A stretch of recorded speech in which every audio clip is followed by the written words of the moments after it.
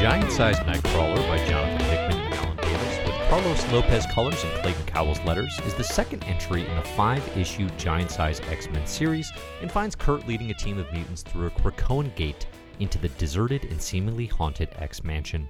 Today I'll answer, what's the secret of the haunted X-Mansion? How does Giant-Sized Nightcrawler connect to the themes of Hickman's Giant-Sized series so far? And what X-Men characters and concepts are introduced, and what do they mean for Dawn of X? Hello and welcome to Kraken Krakoa. I'm Dave Busing, founder and editor-in-chief of Comic Book Herald. If you like the CBH YouTube channel or podcast, please consider liking, subscribing, and sharing. Links to CBH channels, including new uploads to IGTV and Patreon support, are included in the show notes. You can find full X-Men reading orders and comic book reading orders over on comicbookherald.com. Spoilers for all discussed comics may follow. The issue opens with Nightcrawler traveling to the deserted X-Mansion gates with Illyana Rasputin, Eye-Boy, Cypher, and Lockheed. As they note, there is a Krakoan gate going into this now deserted X-Mansion, and it has been identifying some sort of mysterious mutant disturbance, despite the fact that, clearly overgrown and unused, the X-Mansion remains, as I stated, very, very deserted. Right away, the team sees a curious array of ghostly mutants setting Lockheed out of his mind with flame bursts. The first that they see seems to be Warpath, of course, the mutant who died in the original Chris Claremont run on Uncanny X-Men and Uncanny X-Men number 94. He got better since then as well. But later they do see Hound version of Rachel Summers as well. These are sort of unspeaking apparitions, but it's an all too mysterious and a bit too familiar until Hound Rachel's form dissolves before the team's eyes. Shouts to Alan Davis's rendering of Lockheed's utter shock here in particular, and she dissolves into a cluster of beetle-like aliens known as the Seedri. Okay, who are the Seedri? Well, they're a fantastic and unexpected pull from Jonathan Hickman and Alan Davis, a techno-organic alien race of freelance bounty hunters. They're a really sparingly used deep cut from X-Men lore, but makes so much sense for the broader themes and connective tissue of the Giant-Sized series so far. It's not something I would have thought of in terms of including, but that's why it makes it so perfect, and as I'll explain as I talk through here, the more I think about it, the more sense it makes. The Seedri debuted in the pages of Uncanny X-Men number 154, hot on the tail of Corsair, aka Scott Summers' father, when he was on the run, yet again, from the Shi'ar. Although they seem almost too small to operate as anything other than pests, collectively the Seedri are capable of working as freelance bounty hunters, which is somewhere between hilarious and terrifying. Imagine Mandalorian was made up of thousands of tiny baby Yodas, and you kind of have an idea of the potential here. In line with the Brood's involvement in X-Men number 8 and X-Men number 9, written by Jonathan Hickman, and issue 9 released the same day as Giant-Sized Nightcrawler, aka today, the day I'm recording this, the Seedri are introduced on the front end and back end of the Uncanny X-Men original Brood saga, first with art by Dave Cockrum in number 154, and later by Paul Smith in issue 168. 168 being that famous Kitty Pryde Professor Xavier's jerk opener. In 168, they're effectively big beetles with laser eyes, and Kitty and Colossus fight a leftover nest of them in the X-Mansion's basement. The other important development, as all this is happening in the X-Mansion, is Doug Ramsey pulled through the Seedri's alien base where he begins negotiations with the bounty hunters.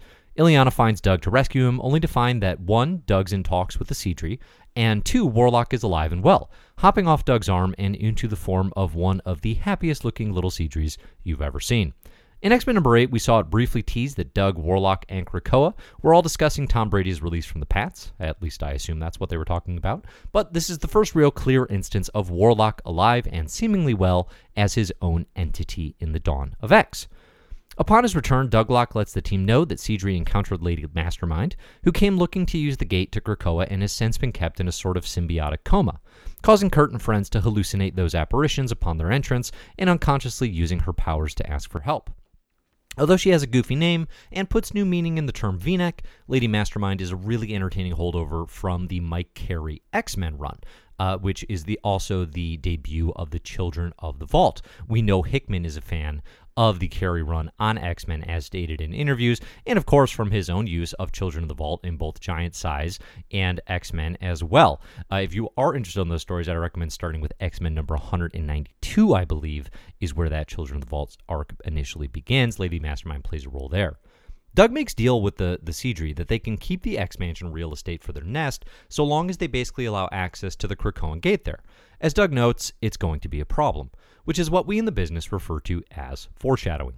The Seedry make a ton of sense to introduce into Hickman's X narrative, a techno-organic alien race with a hive mind that's right in line with everything we've seen from all of the following: Phalanx, Children of the Vault, Warlock, and Doug. I mean, if you Google Seedry and just look at the Wikipedia entry, the first things that they say are basically, hey, Hickman, these would be a great inclusion with your idea of techno-organic alien races playing a major role in your X-Men run.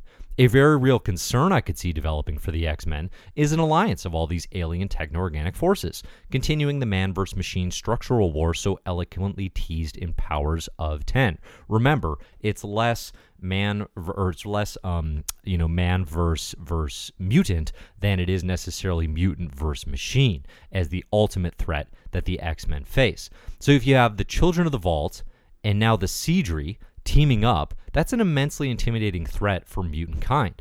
Throw the Phalanx into the mix, and it may just be up to Douglock as the possible interpreter or communicator to try and gain some sort of alliance of his own to save all of mutant kind. As much as I enjoyed this issue, it's a strange choice for a Nightcrawler showcase. He's the leader of the squad here, but the story's not really about him. My biggest takeaways are definitely the developments for Douglock and the sci-fi alien threats added to the growing techno-organic hive mind category in the X-Men's database. But as far as developments for Kurt go, again, other than the fact that he's been an X-Men for a long time and has very strong leadership capabilities, there's not much here that is too Nightcrawler specific. In that regard, and really that regard alone, Giant Size Nightcrawler #1 is disappointingly devoid of the things that make Nightcrawler my favorite X-Man character since I was a kid.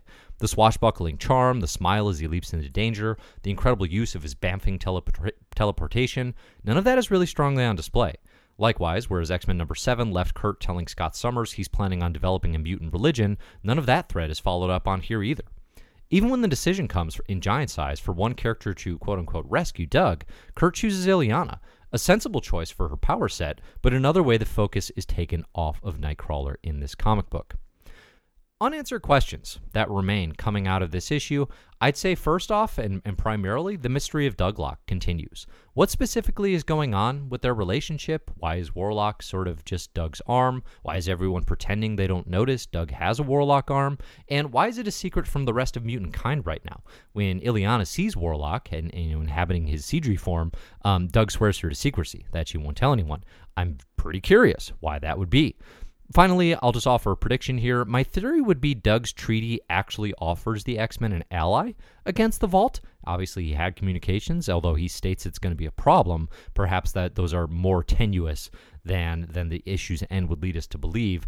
Either way, we know Giant Size is building towards trying to free Storm from a Vault infection. We saw that in Giant Size, Jean Grey, and Emma Frost. The introduction of the Seedry and freestanding Warlock will unquestionably play a role in that goal, either in support or opposition. Again, I'd remember Hickman is a planner here. This is a 5-issue Giant Size structure, and despite the fact that these issues might seem disconnected, I am very confident they will connect by the time all is said and done.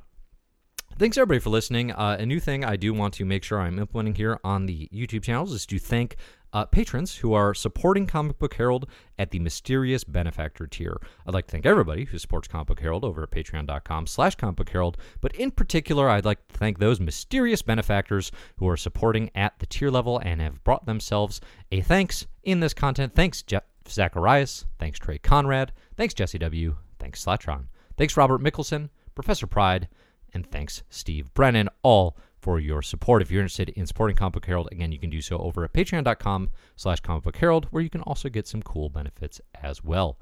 Thanks, everybody, for listening. I'm Dave Busing. You can find all my stuff at Comic Book Herald or comicbookherald.com. I hope you will check out the content and leave your comments and thoughts and opinions in the show notes. I love hearing from everybody, getting some great feedback and ideas about where all these comics might be going. Thanks for listening, and enjoy the comics.